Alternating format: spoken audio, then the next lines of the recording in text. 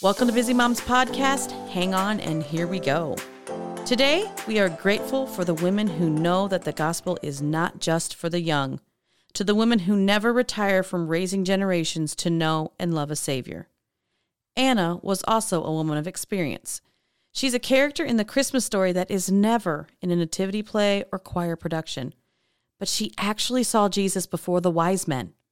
Anna was the only prophetess mentioned in the New Testament, and she was an 84-year-old widow who spent her days at the temple praying, fasting, and worshiping.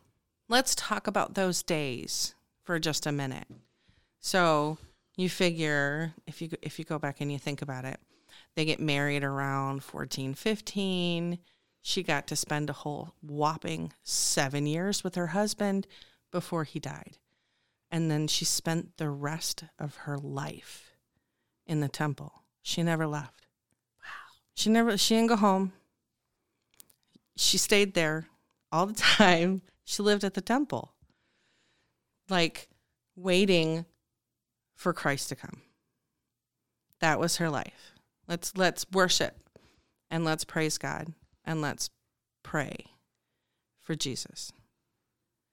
Well, I mean, she didn't know she was praying Jesus, but, send me my Messiah. Mm-hmm. That's crazy. Send me the promised one, right? Yeah. It's like 84 years of praying and saying, when, Lord?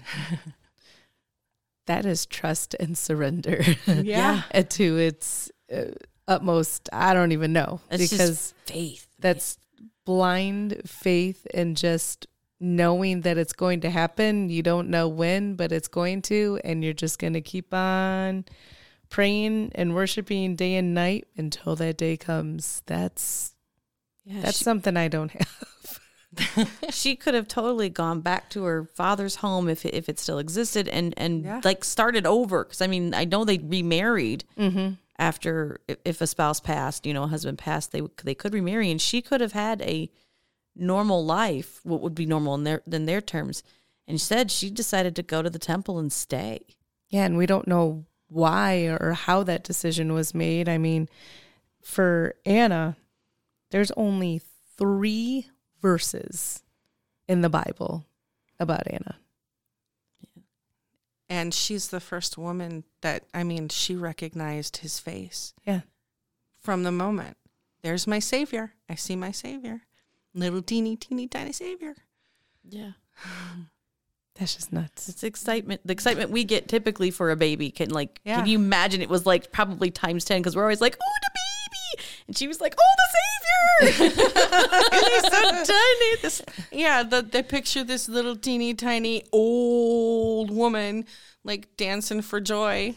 I get to see him. I get to see my Savior. And she knew him instantly. It doesn't say that Mary walked up to her with him and said, oh, look, here's a Savior. Yeah. No, she knew.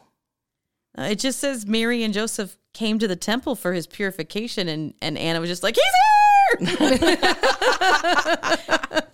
here! They weren't expecting that either. They were just walking in to do what's the proper ritual, and Anna's over there just dancing and just geeked, Can you imagine that, feeling that fulfillment after doing that for so long, after worshiping like that, and praying and fasting and being devout and trying to be as good of a child of God as she could be. Yeah. And her reward was to see the face of God for the first time. And we don't know what happened to her after. No, there's nothing. She could have walked out of the temple and just killed over. Who knows? She could have lived another 10 years. I mean, we can only hope that she was out spreading the good news that she saw the Savior and everything. But again, we don't know. I mean, it's kind of sad that we don't know what happened to Anna after this. But we know her name. We do. And that's all that matters. 84 years in the temple, praising God and praying. And her reward is that, and we know her name. Mm-hmm. So we know what she did. Mm-hmm. And then there's Elizabeth. Elizabeth, who waited her entire marriage nearly to have a child. Mm-hmm. And that was just one thing that God said, not now. Yeah. I'm sure it wasn't fun to live that way, though. He was telling her, wait. And it says that she was devout, that she was blameless in God's sight. Mm-hmm. So it's not, I don't think that God would say that about her if she were whiny and complained about it all the time. Oh, you're a priest. Oh, go ahead, do your priestly thing. It's not like it's bringing me a kid, that kind of thing. And she didn't succumb to the reproach of the people, because in that time, not having a child or whatever, it was, what did you do? What did you do that God's not happy with you? Exactly. So you had the village or the town that was like, they've done something really bad, even though he's a priest. She may have been, people might not have been very nice to her. And she could have been snapping back at him. And from what we read, she was blameless. Yeah. And continued worshiping. So I could tell you, if I had somebody snipping at me all the time or making comments that I'm, haven't had a kid, which is something I long for, I'm not going to be nice. Yeah.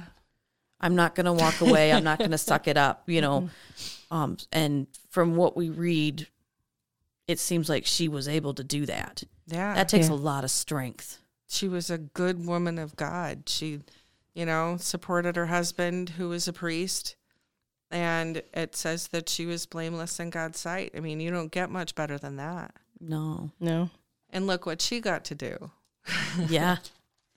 She got to have a baby in her old age, who is the precursor to Christ, the one proclaiming in the desert, which I believe is mentioned in Isaiah. Fact check me if I'm wrong. And again, knows Jesus without even seeing him. Yeah. Mm-hmm. She knew Mary was pregnant with the Messiah, and she didn't even see him. The baby leapt in my womb. Her baby. Yeah. Yeah. So That's two women. Like, they just knew. Nobody said, oh, hey, look, here comes Mary. She got the Savior.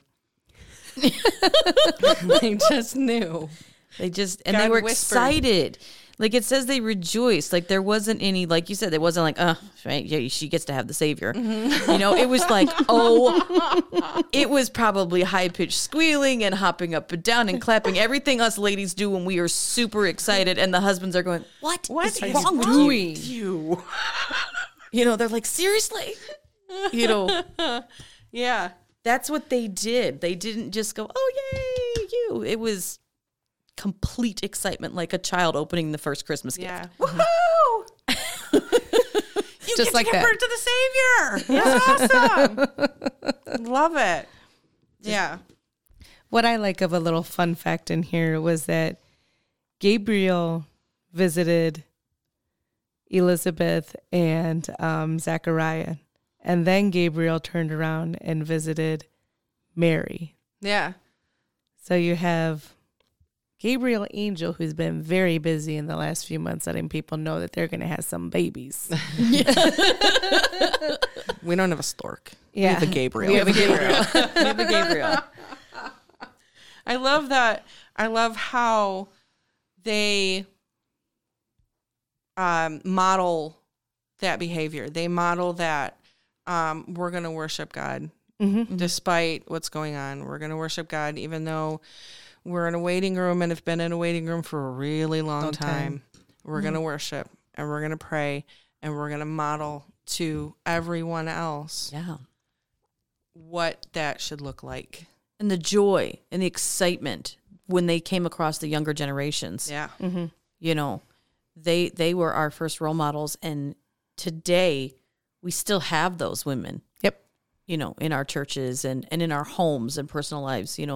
We still have those ladies that they're in the grandma season, the empty nest season, or they may not have even had children. Mm-hmm. But when they see those kids, the excitement and the joy and them wanting to share their love of Christ, the Sunday school teachers, the the ones that are sitting in the pews next to your kids, waving at them or Yep. giving hugs, building that relationship. Exactly. I'm going to build a relationship with this child that I have no earthly connection to but Jesus. Mm-hmm.